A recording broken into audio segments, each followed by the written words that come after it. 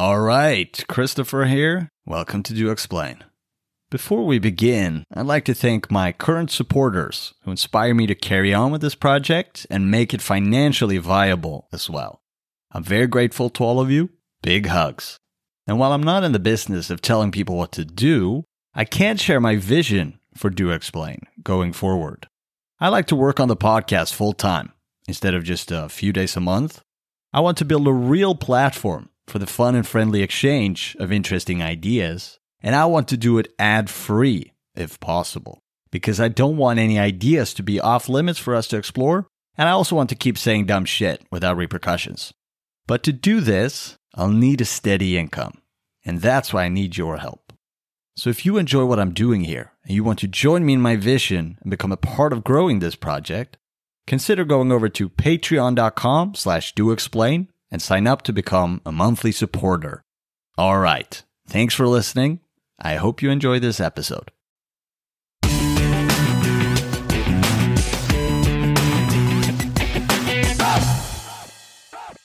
But I thought maybe it could be fun to let you talk a little bit about some of your amazing articles from Medium that you have written up and that I've read at least twice, all of them, I think. Oh, shit. So, bored at work, read some Ben Chug, brush up on some stuff, you know? So, yeah, I was wondering who the four readers were. Now I know 2 of them are you. So. Yeah, man. I mean, and we've also got some Twitter questions, and some of them kind of tie in to the discussion you have in some of your articles here. Nice. So I'm just going to throw one of them out there to begin with, and it's where you write about. Sorry for not knowing the exact title, but it's about Pascal's mugging. Yeah. And so I will probably botch it if I try to explain what the thought experiment is. But yeah, can you tell me what that article was about? And explicate the critiques and ideas in there a little bit. Yeah, sounds good. So there's this famous thought experiment by the philosopher, also Swedish, I believe, Nick Bostrom, who is arguing that a certain conception of rationality can lead to certain problems. So the thought experiment is as follows. You are walking down the street, and a mugger appears beside you and asks for your wallet, and you say, "What, do you have a gun or a knife or something?" And they say, "No, I forgot that at home." And you try to continue on your way. You're no longer scared, but they say, "Hold on. If you don't give me your wallet, I will torture 1 billion trillion people. I have access to like a 7th dimension and can summon, I don't know, souls from some underworld or something. But I'm going to basically, whatever morality you care about, whether it's just like the suffering of sentient creatures, I'm going to do some bad shit. I'm going to slice some plantains in front of you." Yeah, exactly. I'm going to crush them, but you won't even care because you won't even cry. And you're like, well, that seems silly, like I don't believe in a 7th dimension. And then they say, well, but you can't prove I'm wrong. So, what's the probability that I'm lying? And you say, oh, well, very, very low, right? Like 1 out of a billion, 1 out of a trillion. Very high, right? Oh, sorry. Yeah. Yeah. So, I was like, oh, what have I missed? So, yeah. So I guess what's the probability that I'm telling the truth or that I'm correct? Very, very low. You assign this like a very low credence, quote unquote.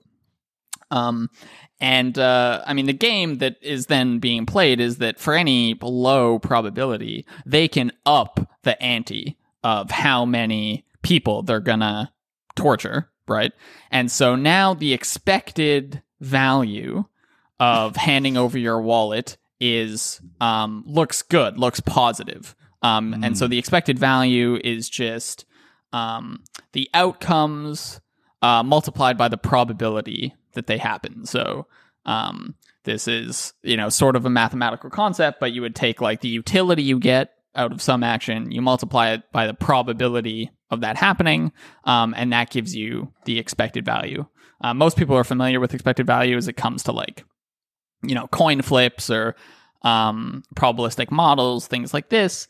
But some people also apply this to decision making, right? And so they think you should maximize the expected value of decisions. So, when you're trying to make a decision, you look at like the consequences. What would happen if I made that decision? You tally up those consequences to get its utility, but then you look at what's my uncertainty around making this decision? I've got to assign like a probability to this. And so the expected value of that decision is, the sum total of those consequences multiplied by the probability that they actually happen. And so the game that's being played here is like, well, while you're you have very low confidence that the mugger is like telling the truth or has access to these 7th dimensions, you can't disprove it. And so you can't give it a probability of 0, because no rational agent would ever do that. You can't say for sure with certainty that they're lying. And so on expected value terms, you basically have to hand over your wallet because they're claiming to be able to like torture so many people. Right. So is the claim there then that the rational choice would actually be to give your wallet to them?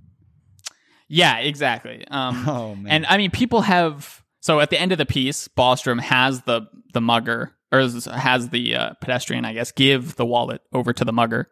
And so in a way sort of concedes that, the rational person, I guess, has to do this.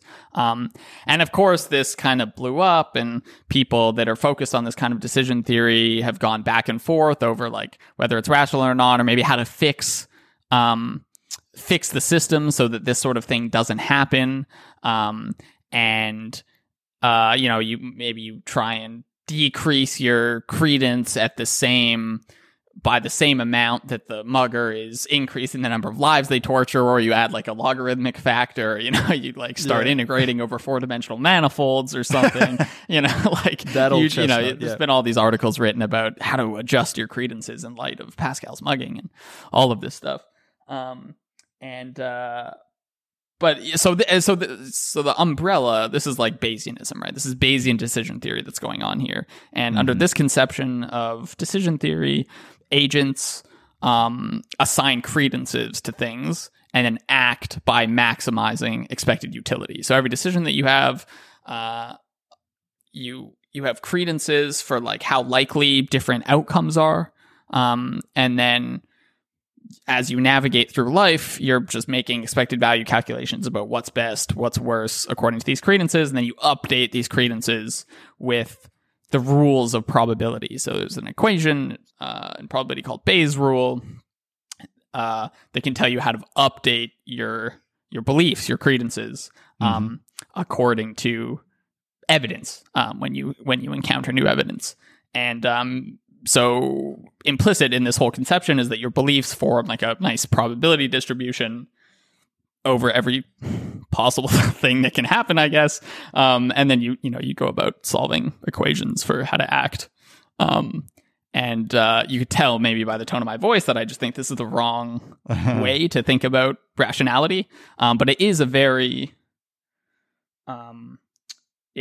popular way to think about it. Even if people don't take it to the full extent of like handing over their wallet to muggers, it is a very dominant form of reasoning. And one that I was, I think taken with really, because I didn't really know there were alternatives, honestly, for like a long time. And until I started arguing with Vaden and reading Popper, and I realized like, oh, people have thought about this, and there are much better ways to think about decision theory and just how to act in the world, and how to think about making progress, and et cetera, et cetera. So that's kind of the setup. Did that make sense? Yeah. And so I thought we could, I want to read a few Twitter questions that are adjacent to this whole idea of probability. Nice. But first, as someone who knows very, very, very little about both math, probability, Bayes, how the algorithm actually works, I have zero clue. I only know about it at a high abstract level, right? But it just seems to me that any probability assigned is so arbitrary. I don't understand how people can take it seriously. Like, where do you even start? You have to start somewhere by attributing these credences. And how do you do that in any way that isn't laughable? And then we have the normal critiques of, what credence should Newton's theory have had past every experimental test? It was still 100% false in the end. Yeah. Like, it's just, it seems so arbitrary to me. But, so maybe you just want to respond to that. And then I just want to ask one of the Twitter questions, which is, what is the proper role of probability then? When is it used correctly? And we can include Bayesian thinking there too. And when is it misapplied? Yeah, so I mean, you've highlighted a key distinction in the Bayesian community, which is called objective versus subjective Bayesians. And objective Bayesians think there is an objectively correct way to set your priors. And by priors, I just mean like the beliefs or credences you have at the beginning. I guess before you're confronted with evidence. So objective Bayesians think there's like the right way to set this prior. And if you don't set your prior like that, then you're an irrational agent. Subjective Bayesians are a little more relative when it comes to that. They say, setting your prior is not the most important thing because given enough evidence, regardless of how you set your prior, if you're updating correctly, you will converge at a similar answer, right? So even if you and I start with like different priors, if we're using Bayes' rule to update our beliefs, then we'll converge eventually, given enough evidence. So where you start like doesn't really matter. So anyway, this is all to say people are undecided, I guess, in that community about setting your priors. But in terms of it being arbitrary, I mean, it certainly is arbitrary. There's no law of physics that says we have to assign credences to things to act in the world, and so this is all, in my view, just a misapplication of math, or like taking nice probabilistic tools and we're trying to apply it to every area of human decision making. And while it can be useful for making certain decisions, I don't think it's useful to like walk around and have little credences attached to everything. So what is it useful for? If you can explicate on that.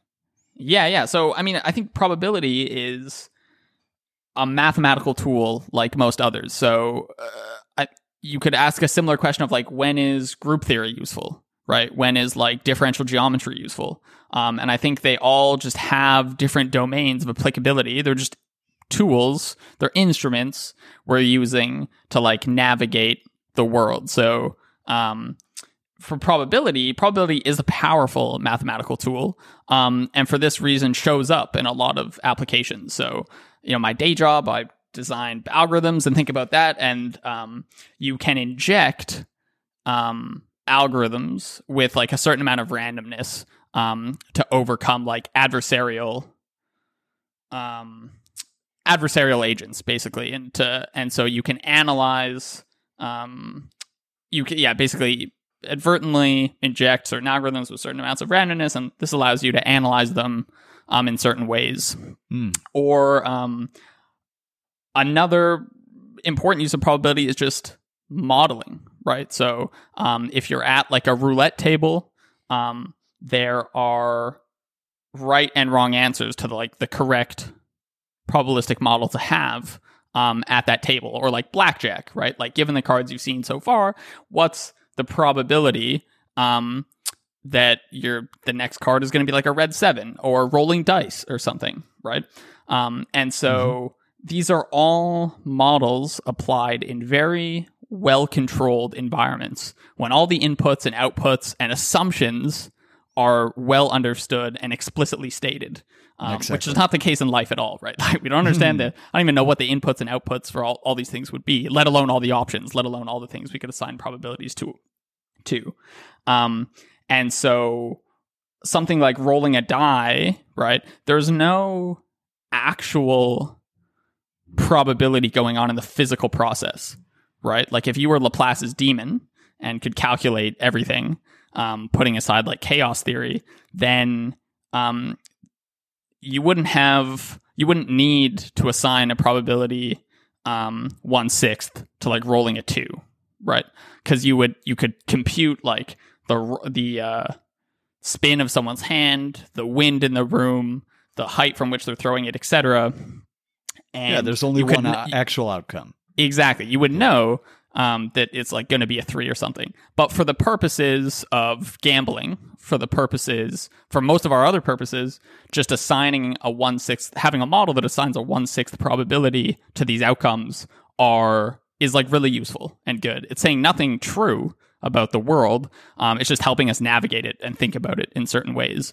And I think Deutsch actually has a talk that he gave a while ago about eliminating randomness from a lot of our physical theories. So I think just because probability is so useful and has been so widely applied with such great success, people have confused the tool of probability with probability being an aspect of life, when it seems like that's mostly wrong. I guess there's still some debate over whether like quantum mechanics is inherently probabilistic, but I can't really say there. But in general, it's a tool we're using when we want to like model certain situations, and how accurately we want to model it will factor into like what probabilistic model we're using.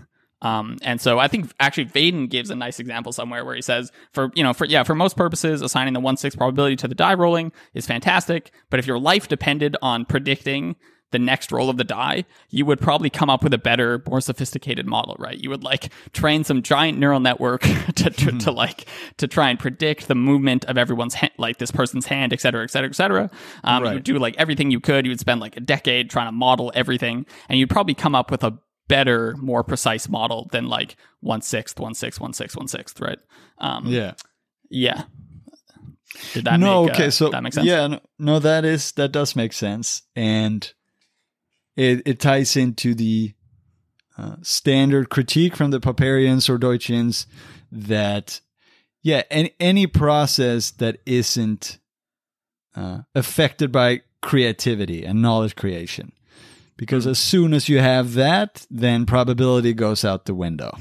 Exactly. And there's this whole, like, I think it's easy to get carried away with the probability stuff because it's so well developed mathematically. There's so much you can do there. And so people are tempted to like start applying it to like future growth of knowledge. So there's like people will assign probabilities to us developing AI in the next decade, in the next 2 decades. They'll assign probabilities to us going extinct, assign probabilities to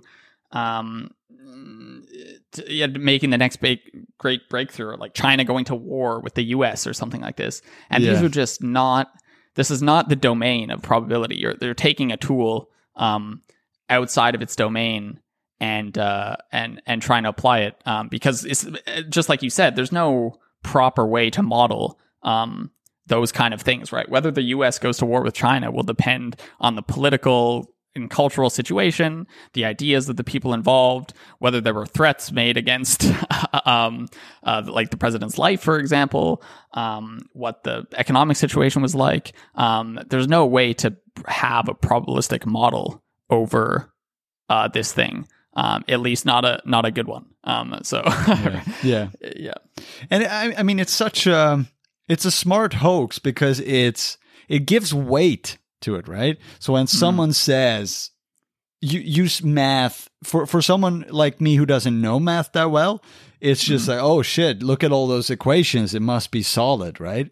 Yeah. So it kind of reminds me of something else that I dislike, which is using neuroscience in such an arbitrary way where people say, oh, we found the neurocorrelate of this particular thing. And it's this big thing, and everyone gets so excited. Oh, we have the neurocorrelate. Like, everything has a neurocorrelate. Like, going to get milk at the store has a neurocorrelate. And when people say, this changes your brain, everything changes your brain. Like, what are you talking about? What's the... And I know you wrote that somewhere, that once some people think that once we map the whole brain with correlates, then we'll understand the brain. No, we'll have a map of the brain that we don't have any idea what it means or how to use it until we have a theory of how to use it. So we'll have the same thing we have now. It just won't be a wet map. It'll just be a yeah, dry map on a yeah, computer. exactly. And I mean, of course, that can be useful to some extent, but it's dependent on the theories we use. So yeah, that's interesting, and it also kind of bleeds into another article you wrote. Cryodynamics was the main topic there, and I wrote in parentheses, "The fuck is this shit?" Because I've never heard that word before. But before that, there was another fun question here about probability. So, okay, Ben, would you take a 10,000 to 1 bet that a human will land on Mars by 2030? How about a 1-to-1 bet? Can you make these decisions without any notion of scalar probability? No idea what that is. Oh, so 10,000 to 1, is that in my that humans favor. Will land on Mars? Yeah, it's in my favor. Yeah. Right. So, okay, this is getting at the notion of like Dutch books, right? Like so a Dutch book is it's a tool that this kind of thinking uses, that Bayesians use to argue that you have to have well-calibrated probabilities over your beliefs, or you're going to lose out on these bets, right? There's like, if you don't have well-calibrated probabilities or probabilities over things that like don't sum to 1 or like obey the rules of the probability calculus, then you're vulnerable to what they call Dutch books, which is like people can offer you a sequence of bets, and if you bet in accordance with your probability, then you're going to lose money because you're like not sufficiently well-calibrated. So I think maybe this is what that question is getting at. But my answer to the question would be, it depends what the odds are. It depends what kind of mood I'm in. It depends, like, how much money are we betting? You know, like, is it like $5, $4?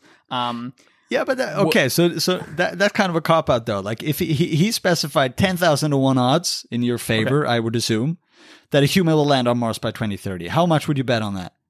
Well, how much would I bet on it? Yeah. Or maybe it's I don't know if that's what he means, or if he just means that if he said let's bet $1,000 on that, would you agree or not? But they're kind of adjacent, right? I guess. I mean, $1,000. No, I probably wouldn't bet $1,000 because I just don't have $1,000. Would I bet $100? Yeah, maybe. I'd probably bet $100. Of course you would. 10,000 to 1. But I mean, yeah, I mean, it's all about yeah. But like, why do I have to classify my so let's say I decide to take the first bet and not take the second bet. What's the rule of rationality that says I have to assign, like, why do I have to have a probability beforehand assigned and then make these bets? Like, where does that have to come in? I don't think it has to. It's a matter of explanation, right? How well is the technology doing? How many people are working on this? Does it sound reasonable to you based on what knowledge we have? Yeah, and it would just be a guess, right? Does it sound reasonable to me? I would talk to a bunch of people. Yeah. Maybe I'd look at the rate of progress, and maybe I do even assign it some probability at the end of the day. Probably not, because I don't know what that probability would be capturing. But I don't think in any way that probability reflects anything real about the situation. It would just be a tool I'm using at the time to try and like reason about whether I should take these bets.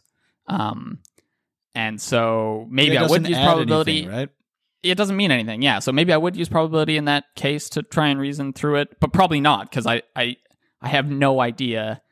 I don't honestly know what it means to assign a probability to whether we're going to land on Mars by 2030. Like what does that statement mean? Like, how could you be wrong or right about that statement? Right? Like, what's the counterfactual you're even considering there? Like, the counterfactual for probabilistic models for like the die roll are like the 5 other options of like fuck, this is getting confusing. I back off that, but I don't want to go down that hole. No, that's cool. I'm just pretending I understand what you mean. I'm like, yeah. I started confusing myself, so if I can. Yeah. But yeah, so anyway, so would I take the bet? Yeah, probably the first one. I don't know about the second one. Depends on how much I was betting. But yeah, I don't think scalar probability like really comes into it, honestly. Yeah. Yeah. So actually, Ben, I want to jump to talk about immortality, a fun philosophical question. But before that, actually, it bled in your answer to these previous questions and your article there into the idea of cryodynamics that I just mentioned. So can you just talk a little about that article too? Because I found that interesting as a continuation of Popper's critique of historicism, as far as I understood it. So, yeah, what was that article about, and what is cryodynamics, for fuck's sake? Yeah, this was fascinating. I saw an article in the Atlantic, I think around Christmas time last year, that was talking about this thing called I'm still not sure if it's Cleodynamics or Cryodynamics. I think it might be Cleo because I think they're going for one of the Greek gods. But anyway. So Cleodynamics, it is honestly modern day historicism combined with a bunch of sophisticated like data science and mathematical models to, I think, try and hide the fact that it's historicism. Or maybe to be slightly more generous, it is a lot of interesting historical research that tries to analyze it in new ways using, the topic, the hot topic these days, like big data, and tries to develop models of things. And part of that is possibly useful, not harmful, and maybe fruitful. I'm not sure. Analyzing history and questions and stuff in different ways is fine. It's great. So power to them for trying to do stuff like that. But then they sneak in this element of trying to use this newfound knowledge and predict the course of human history and uncover trends and cycles to history that they believe forms the story of civilization. So they think that I think the key word they use is secular cycles. So there's like cycles of abundance and creativity and progress, and then decline and violence, followed by another cycle, etc. And so this is exactly what Popper was talking about when he wrote the book, The Poverty of Historicism, which is, I recommend anyone to read it. It's a great book. But the core of his argument just boils down to the fact that we can't predict the course of human history, the future course of human history, because it depends on our ideas. It depends on our knowledge. And by definition, we can't know today what we're only going to learn tomorrow, right? What we're only going to discover tomorrow. And because these ideas, political ideas, cultural ideas, economic ideas, these influence the course of human affairs and of events, and are responsible for us making so much progress up to this point. It is silly to think that history is not going to depend on future ideas, but is going to revert to some sort of like historical trend. But so Popper, when he wrote this, which I think was in the 30s, 40s, was arguing specifically the two biggest things he was arguing were like the doctrines underlying Marxism and fascism, right? And so Marxism is undergirded by like scientific socialism and historical materialism, and it's called scientific because it's a theory of the evolution of society, from like feudalism up through capitalism, and then capitalism, because the means of production get ever more sequestered to like a tiny and tinier class, and the gap between the rich and the poor expands. This eventually culminates in revolution, and then this gives rise to a communist utopian state, which is like the end state of human civilization. And so anyway, there's a whole theory, I'm simplifying a bit, of course, but it's like a whole theory of communism and how it's a predictive science. It was taken as a so now I think it's more correctly just viewed upon as a sort of falsified political theory. But I think reading Popper's work, it's fascinating, like how how many people viewed this as like scientific truth, right? Like the coming communist revolution was scientific truth. And so it's scary to me that this thing called clerodynamics is reverting to that direction, right? Thinking like we can uncover long-term trends about human history. And it's not only wrong, but it's quite dangerous, right? And can lead people to think that they can't, that like war or famine or poverty is inevitable. We can't do anything about it. The best thing we can do is like pick your side in the war to come, right? Between the bourgeois capitalists and the peasantry. So you better pick your side. You better do what you can to bring about the next stage of history, right? And so Marx's famous line here was like, lessen the birth pangs of history, and this is what he meant, right? So you can help sort of summon the next epoch of humanity. You can't stop it, but you might as well try and be on the right side of history. And so, yeah. So anyway, this is kind of, so it's not the whole, so if you look up, there's like a journal and stuff surrounding this, and most of what they seem to study seems relatively harmless, but then they sneak in these elements of like being a predictive science for human history. And I saw that and just, shit my pants a little bit, honestly. I got pretty frightened. So I wrote this article in a frenzy, trying to argue against it. Yeah, no, I appreciated the article, and yeah, so it's really creepy there because it has the potential, I don't know if that's the right word because it's a negative thing, but it has the risk of becoming a self-fulfilling prophecy then, as you allude to, right? So if everyone thinks it's inevitable, then it will become inevitable because we're all going to bring it into existence, right? Yeah, exactly. So, yeah. And Yes. So one of the scarier examples was that he was citing, in one of the pieces, sort of the main fellow behind this, I'm blanking on his name, but he was citing some of the violence coming in Paris, or that had happened in Paris, and was arguing, this is just a sign that we're about to enter one of these cycles of violence, and violence is going to peak and whatnot. And then you have to ask yourself, like, what if enough people start believing this, right? We're going to think violence is inevitable. And so when we see like violent protest riot, instead of trying to like get to the bottom of like what the grievances are and sort it out in like a peaceful way, we're just going to think that's inevitable. And then we're going to pick sides. We're going to become violent ourselves. And so, yeah, if enough people sort of believe that something is inevitable, like you said, it just becomes a self-fulfilling prophecy. And he's already saying that about certain periods of violence, which is, hugely frightening. Yeah. And I remember you making a point, which I liked, which was, how people don't understand that you can find, if you look close enough, you'll find patterns in anything, even random data. So the idea that you have these, I think you wrote these 50-year cycles of violence and it's coming around. It's important to understand how statistical analysis works in those kind of cases.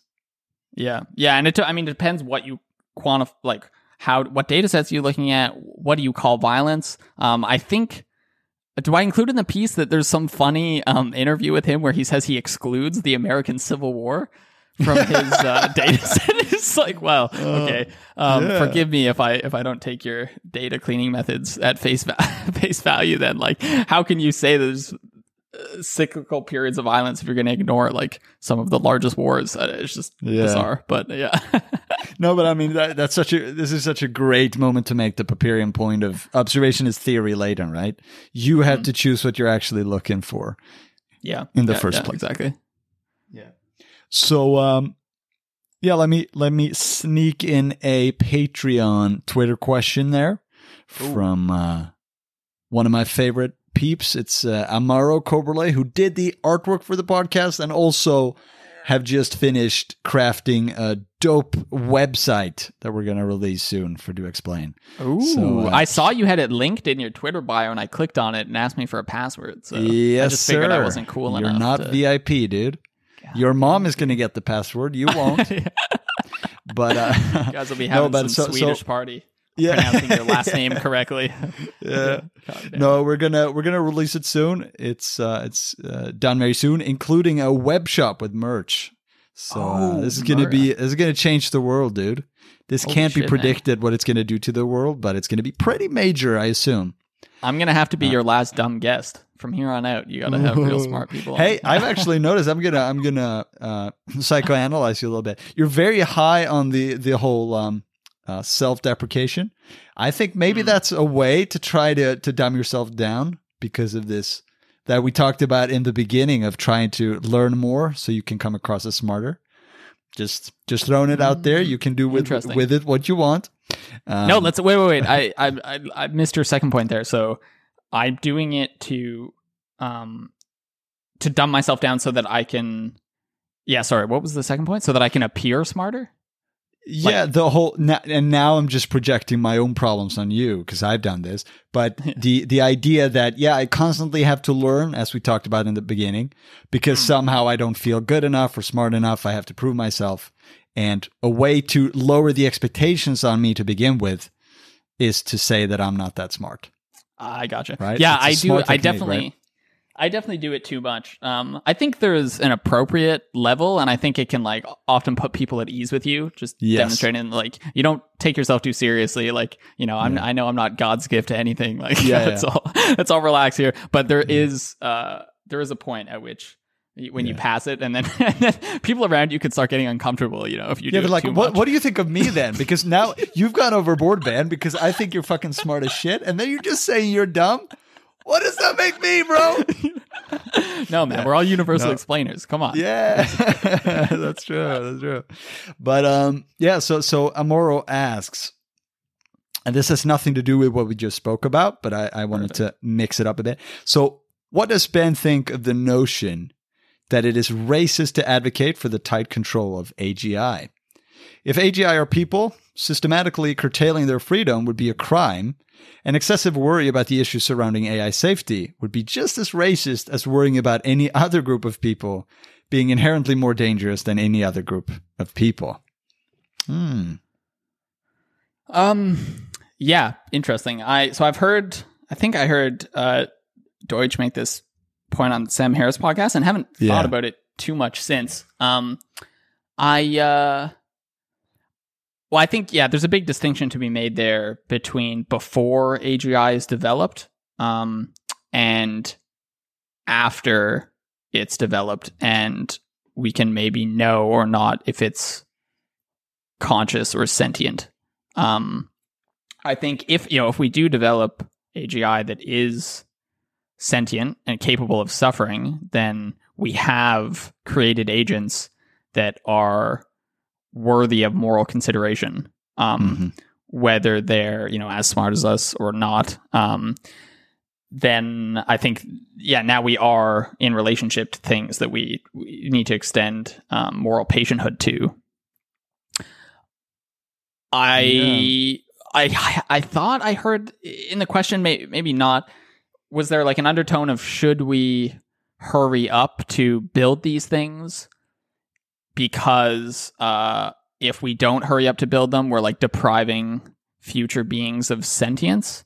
Did I hear that in the question at all, or no? I think that was completely made up, actually. That I just made that up? Yeah. Yeah. Okay. Nice. Yeah. You might answer that too, because that's interesting. Nice try, dude. Unfortunately, I don't even have anything politician smart to say type about answer. It, yeah. Did I hear in your question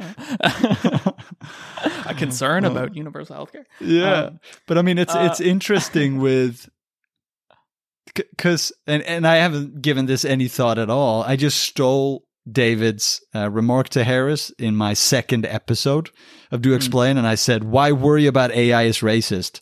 Now that's a title for you right there. Yeah. But it is interesting because if we play with the idea that, so let's say that we didn't know there were Asians in the world, or we make up some new ethnicity that we haven't discovered yet. It would be Getting ourselves racist. into hot water real quickly. Yeah. You love to Good be luck, there, dude. right? That's where you love to be, right? Yeah, but so that sounds really racist to think about how to tightly control the risks of encountering these. And I'm not sure if the analogy is perfect, since I mean, we're constructing them, yeah. yeah, and they are, although fundamentally the same, then if we take the whole universal explainer point to heart, they would still be in different mediums. We don't know what it would mean to have a creative sentient mind within hardware like a laptop instead of a biology. I mean, I think we should be more careful about the risks of creating sentient suffering algorithms that we're not aware that we've created or something like that, than be afraid of them taking over and killing us. And David always makes the point that the more we shackle them, the more they will have a point to actually try to revolt and take over. So, Yeah, I think I would remain agnostic. I mean, I'm not... I think where I'm at with the AI debate is I think we don't have the theories that we need to be able to develop AGI. And so I'm not sure how to think about the consequences of developing AGI when like we just don't have the necessary theories of like creativity. We need like a philosophical revolution basically before we understand how to build AGI, because right now it's just all empiricism, more or less.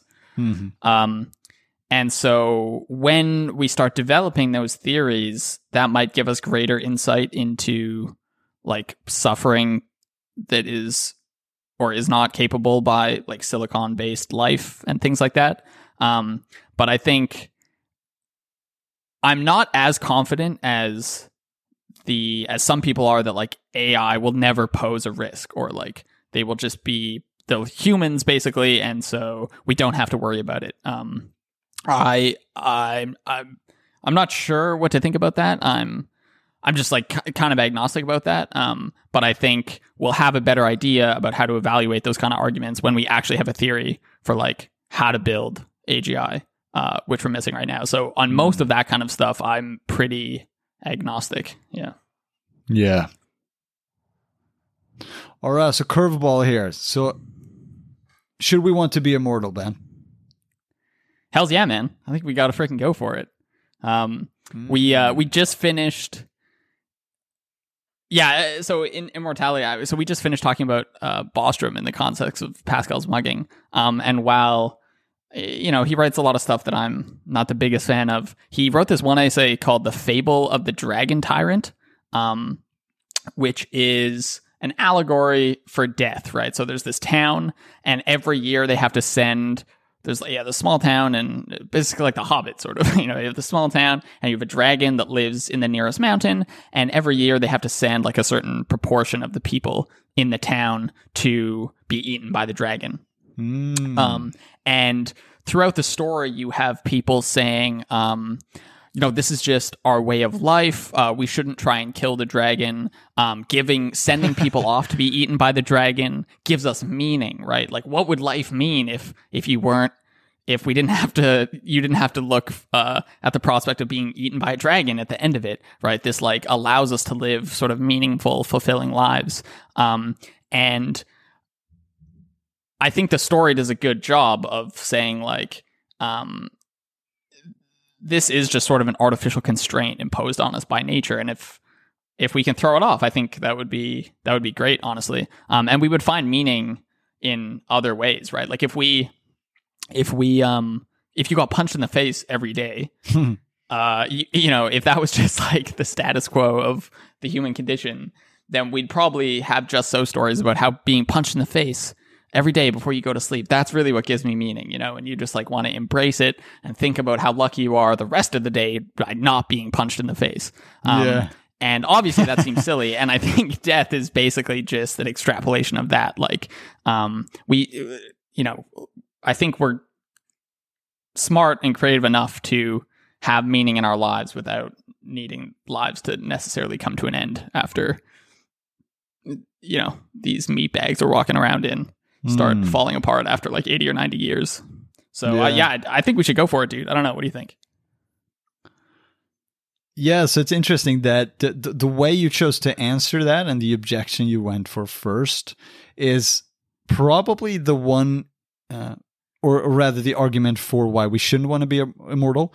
It's probably the one I'm most sympathetic to. The idea that there's something about knowing that we're going to end that gives some extra gist and fervor to life. I'm not sold on that, and I lean towards what you said there.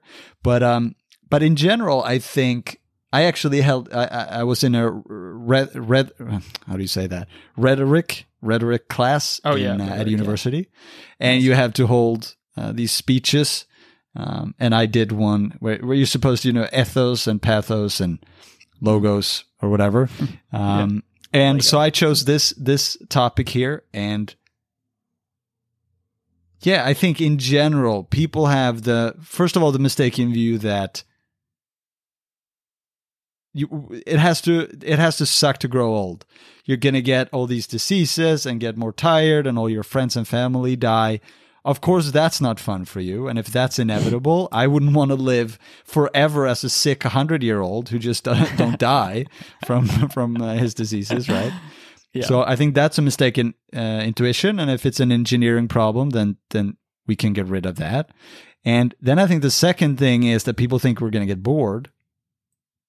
But I think that's easily disputed too, because when I have fun today, or when you have fun today, it's just as fun as it's been when you had fun 10 years ago or 5 years ago, or presumably 20 years in the future. I don't think the state of fun gets any less fun. It's not like taking a drug and each time you take it, it gets a little more boring. Fun seems to be something else.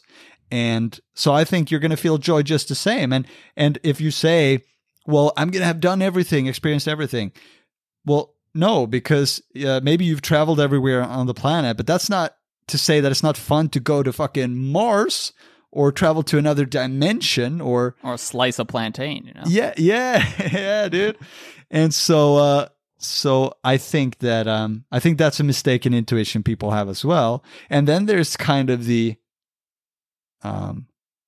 moral element there of people are bad, people are vermin, we're destroying the planet. We should as well just die.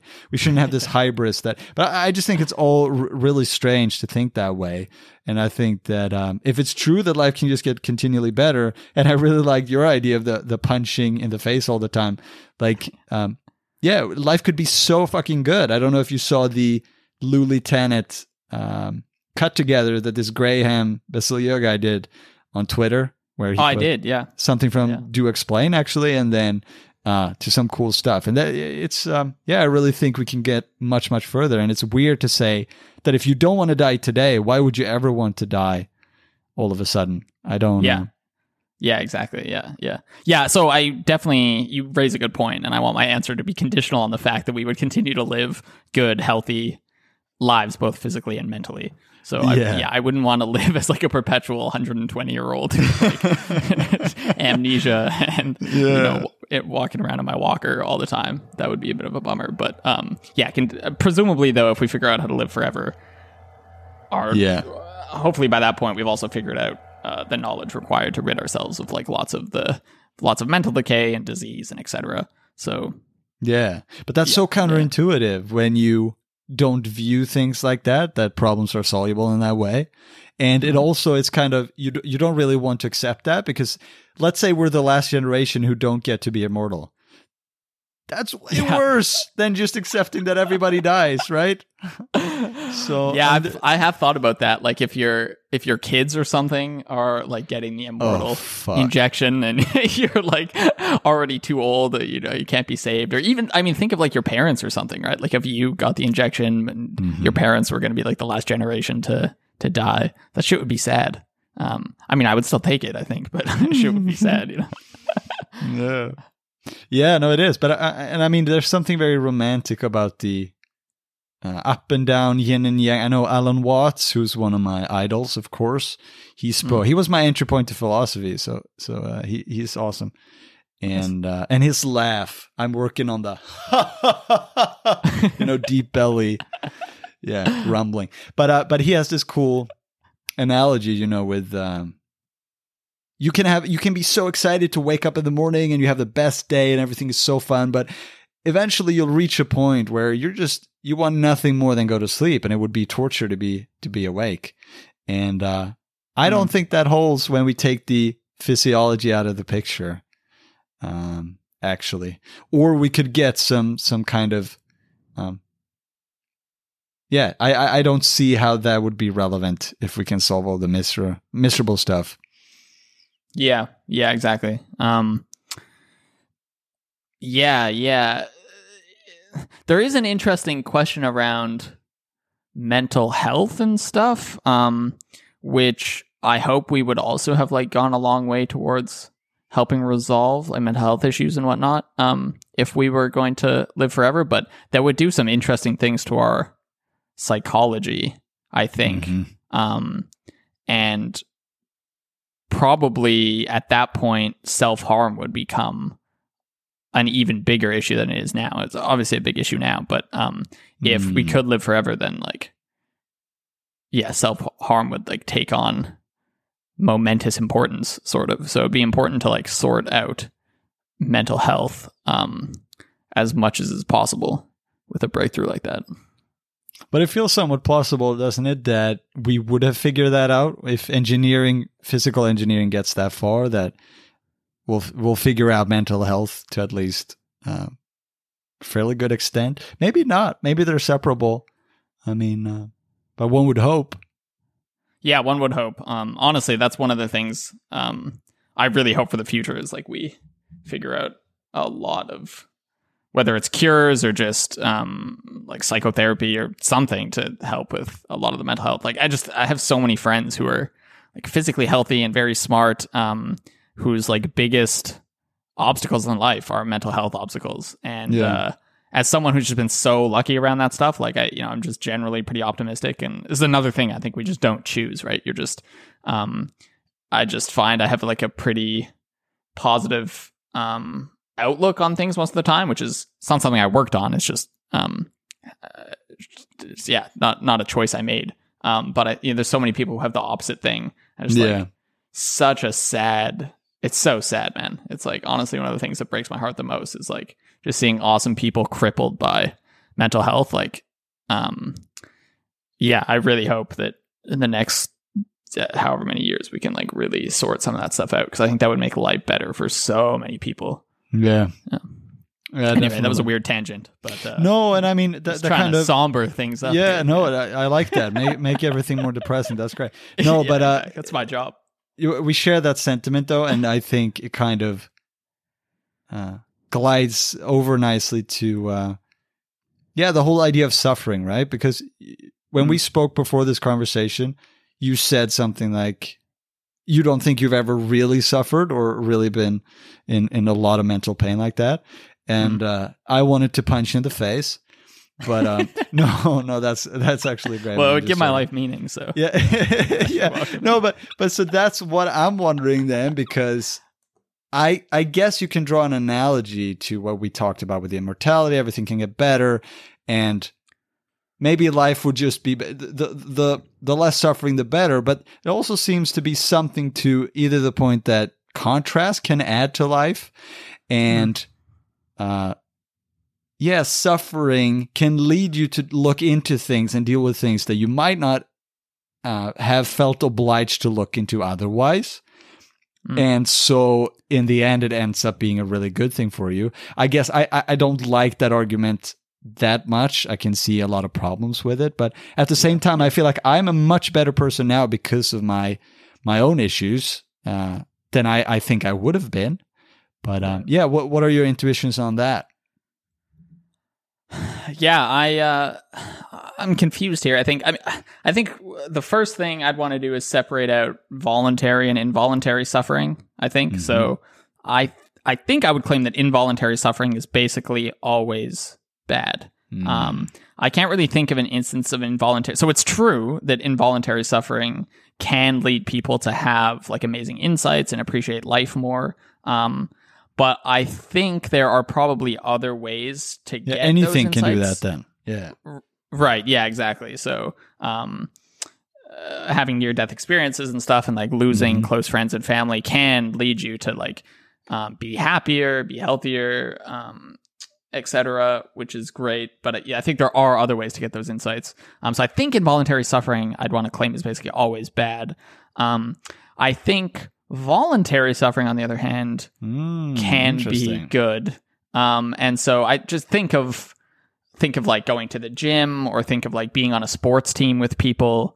When I was in grad school, I rowed and like rowed on a boat. So I'd wake up at like 5:30, go row on the river for like an hour and a half, before class every day. And that was some serious suffering, like both in terms of the waking up, but just like being on the water, trapped in this little fucking vessel, pulling as hard as you can, with like 7 other dudes, everyone grunting and sweating.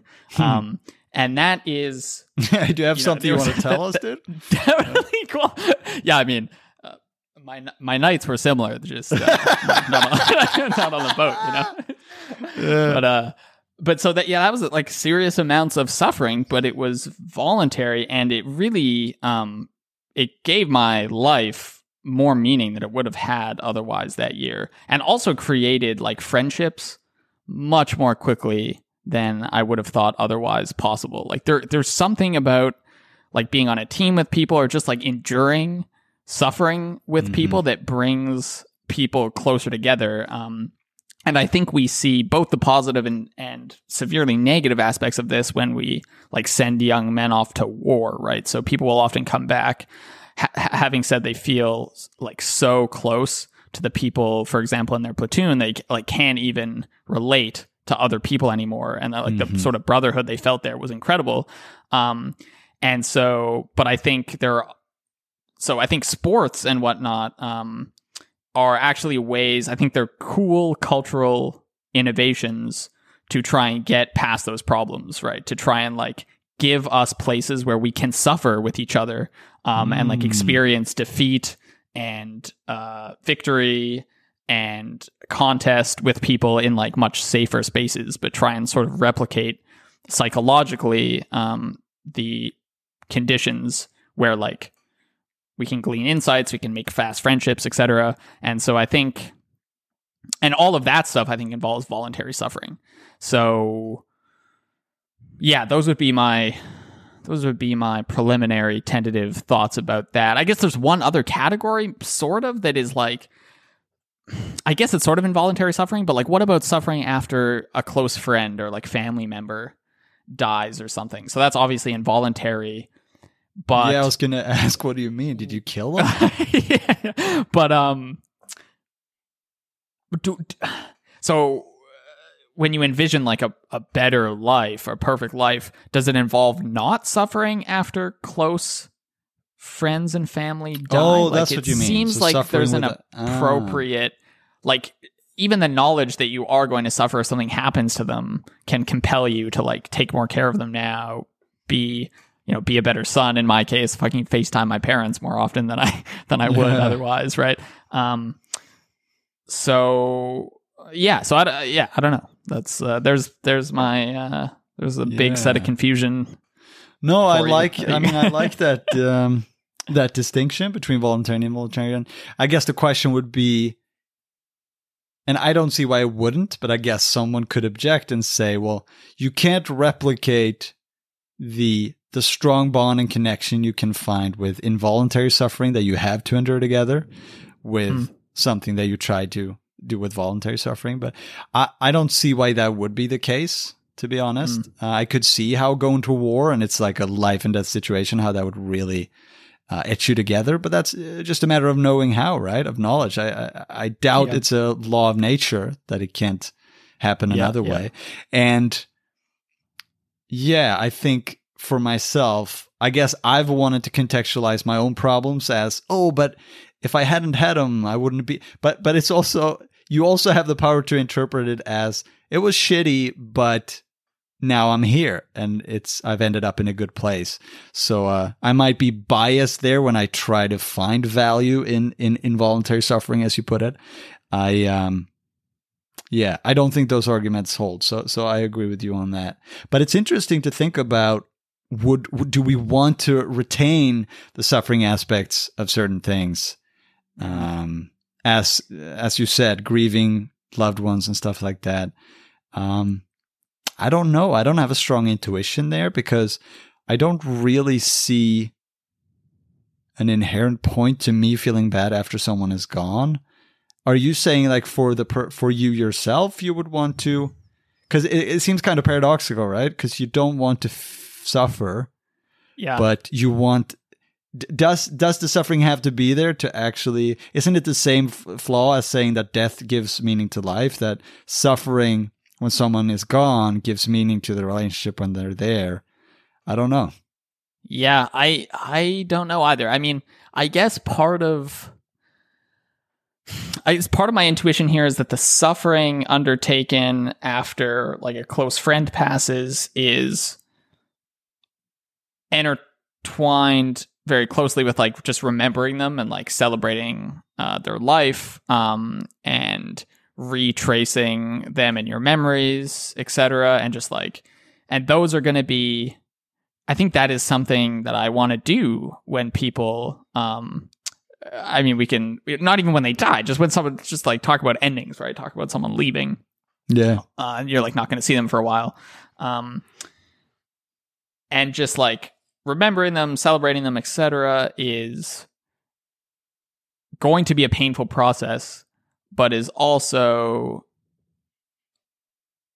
probably a necessary aspect of that close relationship. Like there's like got to be something about the element of closure there that you're not going to get if you don't go through that process or something. So I don't know. I guess I'm just trying to think like if you could choose what elements of suffering to get rid of in your life, would you choose would you choose that element? Would you choose to not suffer after like a close friend passes? I don't think I would, honestly. No, but don't that lead some credence to the idea that there is something more than just romanticism to the idea that things end and things don't last forever? Because I can't just drop it wholeheartedly. I can see the arguments we've made, but I still feel like there's something about the potential loss of something that makes it a little better. Yeah, maybe. Or beautiful somehow. I don't know. Maybe. I mean, on the other hand, you hear, I think a lot of people have regrets about like not spending enough time with, for example, their friends or family, and then someone dies, and then they're like plagued by regret after the fact. Yeah, but that's because they were dickheads and didn't take advantage beforehand, right? But if you're aware and you don't take it for granted, because I think most people don't truly, and I include myself there, truly understand that they're going to be gone someday, barring some big discovery, right? That's really hard to take on board, and I think if you do what Alan Watts also said, to contemplate death often. Mm-hmm. And it's a stoicistic technique as well to negatively visualize your day. How can it go as badly as I can imagine? And then you appreciate everything you already have. Yeah, I don't know. I think there's something to that, but it might be a mistaken intuition there. But yeah, I don't know. I actually, your example brings up another example of suffering that I think gives life some meaning, which is this thing called negative visualization. That's also a part of Stoicism. I don't know if you've heard of this. I just explained it. Isn't it? So yeah, I guess envisioning. I thought that's what I was trying to explain. Oh, dude. Oh man. So I had in mind like when you like sit and you picture your life without something. So like if you didn't, like if your wife wasn't around. Right, or if you didn't have like your left foot or something. Right. You visualize not necessarily just like how bad everything could go that day, but just like picture your life without something, like even just like your fucking laptop, or like, you know, you don't have access to clean water, or like things like that. And that is sort of mental suffering you're undertaking voluntarily, and in order to make the rest of your day that much happier, that much better. And so maybe you could just get to that state with like better ideas that don't involve visualizing yourself deprived of things, which maybe causes some anguish. I don't know. But that's sort of another aspect of suffering that I wouldn't want to get rid of. Yeah, and I guess when people invoke things, I literally thought that was exactly what I was saying, but I realized now I didn't put it that way. But in my mind, I was like, "Are you joking, dude? I just said that." That's so funny, man. But no. So next time you undertake it, you can just visualize me. Yeah, you stealing my arguments. You just said, yeah. No, but I guess the idea for you need ups, you need downs to appreciate the ups and stuff like that. Yeah, but the ups and downs can be so much better. Like the downs can be so much better. They don't have to suck as bad, right? Yeah. But yeah, so we're doing a full Lex Friedman / Joe Rogan length here, but I like it. So I have one more article for you there where you write about moral cluelessness. And it just sounds like you're describing my ethical framework in general, but what is moral cluelessness? Yeah, we're all a little morally clueless, I think. But it's this philosophy that's sort of coming out of the effective altruism community that is concerned with like the long. So it's back to prediction, right? It's like the long run consequences of our actions. So there's a branch of normative ethics, consequentialism, which is concerned with like the consequences of our actions. Like that's what we should be concerned about, and we judge an action based on the consequences that it has. And then there's a particular idea that like, well, most of the time we're just considering short-term consequences. But in theory, like when should you stop cashing in your evaluation of the consequences? Like, shouldn't we care about the consequences for like the next 10 years, the next 100 years, the next billion years to like the heat death of the universe? And so, because like, for example, what if your action like, gives someone a meal now, but kills 100 people in 5 years, right? You probably wouldn't call that action good. And so the argument here is like, well, we can't just arbitrarily stop considering the consequences after some randomly chosen period of time. We need to consider all the consequences of our actions. But okay, as soon as you make that step, of course, now you're faced with the reality that you can't predict the future. And so now it's fucking impossible to tell whether any action is good or bad because you don't know the consequences 10 years from now, let alone a billion years from now, right? So your action could save 1 million people now, but maybe it causes, maybe one of those people grows up to become the next Hitler or something. And now you're responsible for like the next 1,000-year Reich. And that, that would be bad. So some people's response to this is like, well, fuck, I guess we're morally clueless. Like we can't say anything is really good or bad. And we're kind of screwed. So the best thing we can do is like work on things that we kind of know are going to be good, which at least like keep us in the game. So like existential risks, like we can't even say that like saving children in Africa from malaria is good, but we can say that like developing AI safely is good because that could be like an existential risk. And so we should like all just work on that because we can't say anything else is good by this like moral calculus. But that seems kind of silly too, because I mean, what's to say that it's morally good that we survive? Maybe it's better if the planet survives and some other species will grow and they will be better. Like it seems like it's a weird thing too. There is an asymmetric application of it, and this is where it gets hard to like sort of give the case for it because it's kind of confusing to even state because, like you said, I mean, there's who's to say that like working on AI safety won't have unforeseen consequences that like go on to kill us, or like why AI safety instead of worrying about invasion from space aliens Yeah, or something, yeah. right? That could also be an existential risk. So, anyway, this tends to be an argument that is used to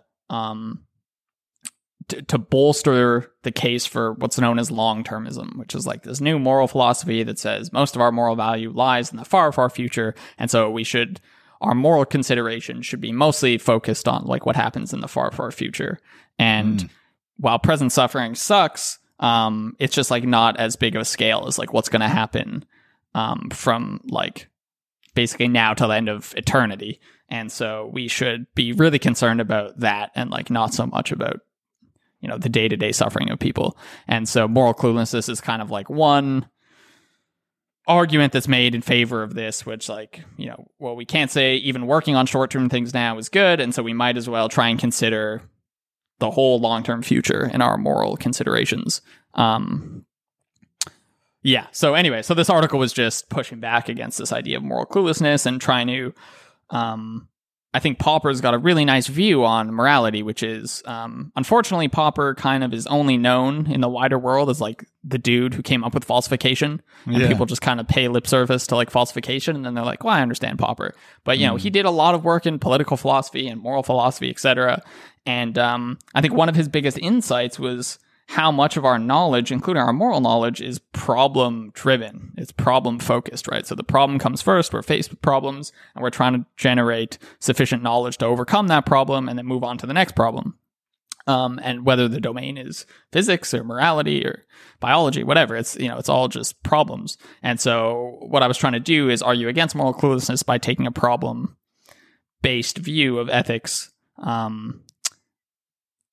and show why it breaks, why moral cluelessness kind of breaks down, and why abiding by it indeed would kind of sever our ability to actually make moral progress, because the whole point is to try and figure out like what doesn't work, what causes less and less suffering, and we're just trying to use the Deutschian's favorite word, we're trying to correct our errors over time, right? We're trying to see like what doesn't work, slowly make progress, incrementally make progress, and trying to optimize over the next billion years is antithetical to that goal, because now there's no feedback that you can get, right? You're trying to optimize just based on our current knowledge now. You're trying to project all our actions out into the future, again, using like crazy expected value calculus stuff. But now there's no feedback you can get. You can't really increase your knowledge. You can't know if you were wrong, right? So you're just making like a wild guess without a way to refute it. And then we're going to put all our cards sort of in that, we're going to put, all our cards in that bin. I don't know what the right analogy is. We're going to put all our pebbles in that shoe or whatever. Basket, fuck. But we're 2.5 hours in. It's okay. But the analogies are running thin, yeah. I mean, my initial reaction is that that's the most morally clueless thing I've ever heard, this kind of arguing. But also, and maybe you don't know the answer to that, but so would they deny, you think, that we have made moral progress objectively? Like, for instance, slavery, once again. No, they would definitely acknowledge that. But they would say, you know, now we're at this point where we can actually influence the future. Like back in the day, we just didn't have the means. We didn't really know what we were doing. We weren't sophisticated enough. Trying to like influence the future was basically impossible. But now we're at a point where we're like technologically sophisticated and stuff. We could blow ourselves up with nukes. We could develop powerful technology that like influencing the course of human history is not beyond our grasp, or at least like, I mean, of course, everything we do influences the course of human history, but they would argue like we can predict it to some extent.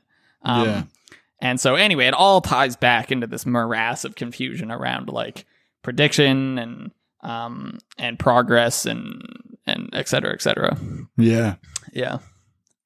No, that's cool. I didn't think of that when I chose these articles, but they all kind of converge on this same theme here. And as I'm talking about them, I'm realizing like, oh shit, I just write about the same thing. Yeah, man. I was like, oh my god. I should. I do want to give a shout. So I mentioned long-termism there, and which like moral equivalences and stuff is kind of a part, but that's sort of a new philosophy coming out of the EA community. But Vaden, actually my co-host, has gotten obsessed with this thing, with this new philosophy of long-termism, has written like 4 epic blog posts trying to refute it. So if people, and he deals with like the historicist objection and all this stuff. So if that probably will be out, the 4th one will probably be out by the time this is out. So if people are curious about that, I definitely encourage people to go read that series of blog posts, because I thought I got obsessed about it, but he really got into it and wrote this like massive sequence of posts, which does a really good job of like refuting a lot of this thinking coming out of EA. Yeah, that's great. Yeah, he is definitely a man with a mission. Yeah, and definitely send me that link, and I can use it in the show notes as well. And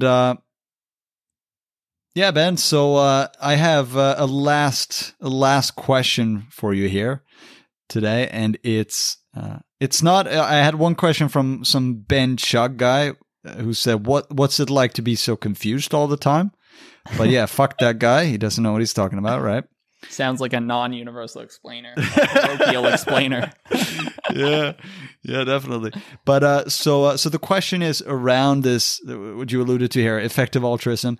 And I have to be honest, I know very little about it. I'm not that interested in it, maybe because of that.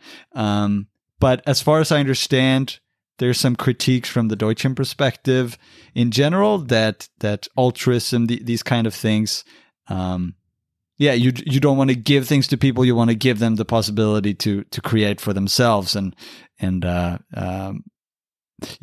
see how illiterate I am on this. I know nothing about it. But so the questions are, how they're kind of similar. How can the movement and or philosophy of effective altruism be improved? And the second question was, do you think the philosophy of effective altruism can be resolved with critical rationalism? If so, what would that look like? They're kind of merged together there. So, I mean, I think it could be improved by basically ditching this Bayesian epistemology, which I just think is the wrong epistemology and is causing a lot of problems, especially now, because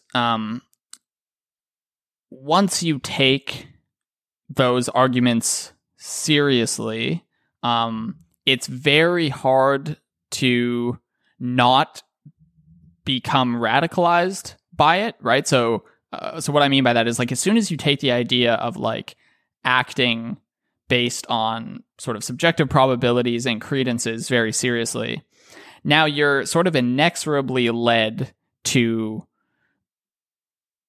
actions which are basically the equivalent of like the Pascal's mugging thing, where you're very uncertain and you have like very low probabilities for certain things, but the expected value can still be so high because like you can make up just so stories about how many people they can help, right? So I think the best or the most instructive case for this, which I find myself arguing against a lot these days, is precisely the case of like the AI safety stuff, right? So in the community, the argument there is,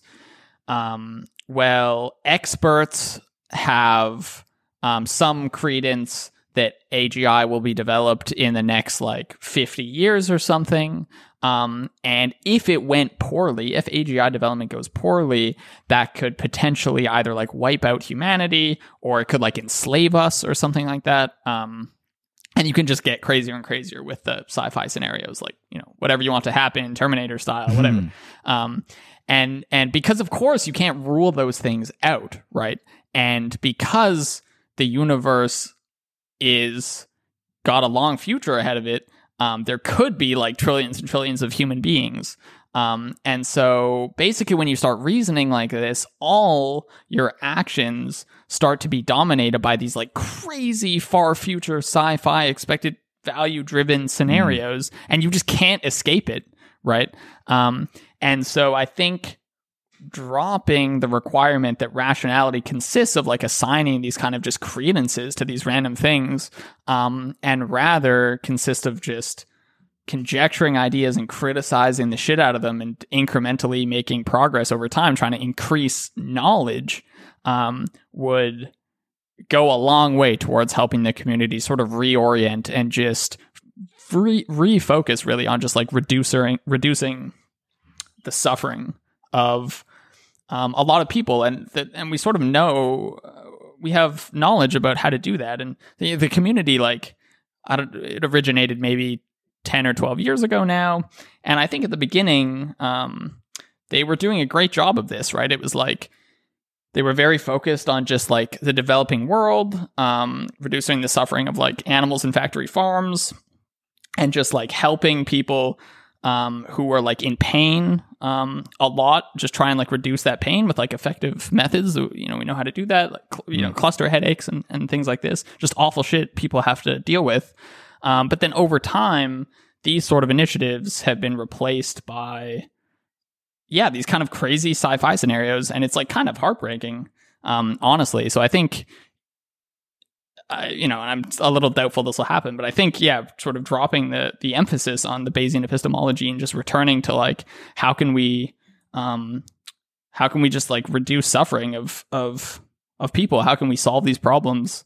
Would go a long way to helping them sort of reorient themselves in the right direction. And I think would honestly just do a lot more good than sort of what's going on right now. At the beginning, I think they did a good job of pointing out that like philanthropy and altruism, while they were traditionally dominated by like religious ideas and ideas of just like you should only help those you can see, like your local soup kitchen and stuff, I think EA, effective altruism, did a good job of recognizing that this is like it's an actual problem to be solved here, right? And like we have to develop the right knowledge to be able to help to be able to like reduce malaria rates and help people out of poverty and cure terrible diseases that are afflicting millions of people. And I think that was like a great mission. It was a great idea, right? It was bringing like the scientific method to like solving these problems and generating the required knowledge, but it sort of slipped into this crazy Bayesian trap and now is like really focused on this long-termism stuff, which we didn't touch on explicitly, but definitely check out Vaden's posts about that. And it's pretty sad, honestly. It's definitely driven me away from the community. Like I wouldn't call myself a part of it anymore, really, honestly. Which is kind of sad, but I think it's also one of the reasons why I'm possibly on the more disagreeable side when it comes to some of the stuff from the critical rationalists, or just like why I'm so quick to be skeptical of, whether it's universal explainer or coercion or libertarianism or, whatever ideas have currency in like this community these days, just because, I got like involved in EA and sort of once I was exposed to different arguments, sort of snapped out of it and realized like, holy shit, like if you really identify too much with the community, it's so easy to let yourself sort of be blinded by the intentions and like forget to really critically examine the arguments.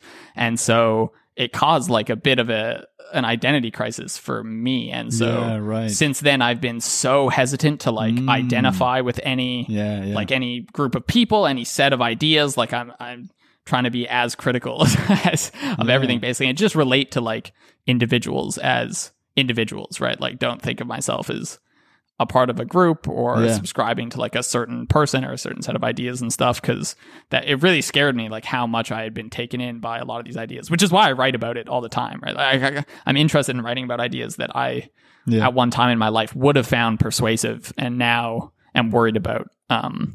So anyway, that was a long ass rant, but that's my answer. Yeah. That's interesting to hear. And I mean, I can relate to that. I was super into evolutionary psychology 2 years ago, and I made a full turn. So I exactly know what you mean. I was arguing to the point where girls in my class were crying.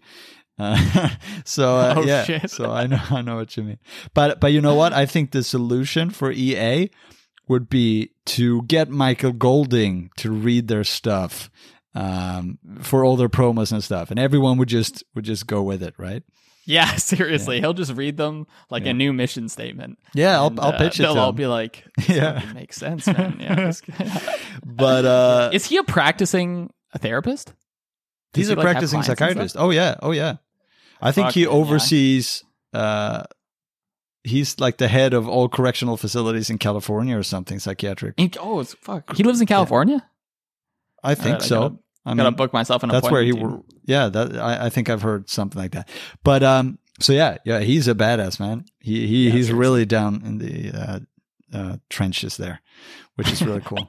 But awesome. So yeah, I actually thanks a lot for this chat, man. I'm starting to see now how much biology can affect psychology, because I would like to keep talking, but I think I'm going to faint now. I actually need to fucking eat.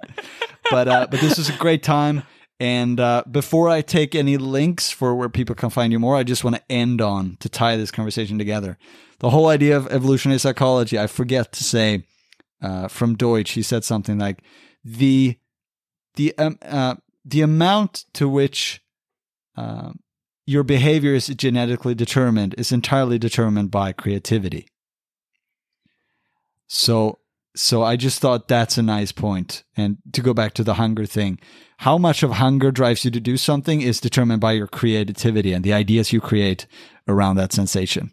And that goes for all voluntary behavior. That's true. I mean, there's people who, I guess there's people who like voluntarily starve themselves to death. There's people who go on famine strikes. I think Majid Nawaz actually just went on a hunger strike for the Uyghurs in China. So there you go. I mean, that was definitely not pre-programmed into his psychology. So yeah. That's awesome. So where can people find where can people find out more about you, dude? The more mayhem. I have a website, I guess. You probably just Google my name. I think it'll come up. I think it's just benchug.com, but that's more academic stuff is there, I guess, except there's some writing there as well. But yeah, I'm newly on, well, maybe not so new anymore, but I'm like 6 months into my Twitter journey. I finally joined this last Christmas, and I'm having some fun there, man. Honestly, I kind of thought piping hot takes, it was like dude.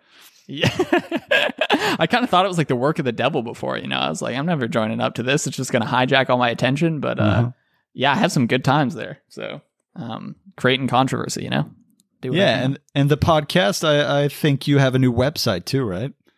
Oh, we do. Yeah. So just incrementspodcast.com, and we got some fancy artwork for people there. How relevant it is to the actual show is unclear, but the pictures look cool.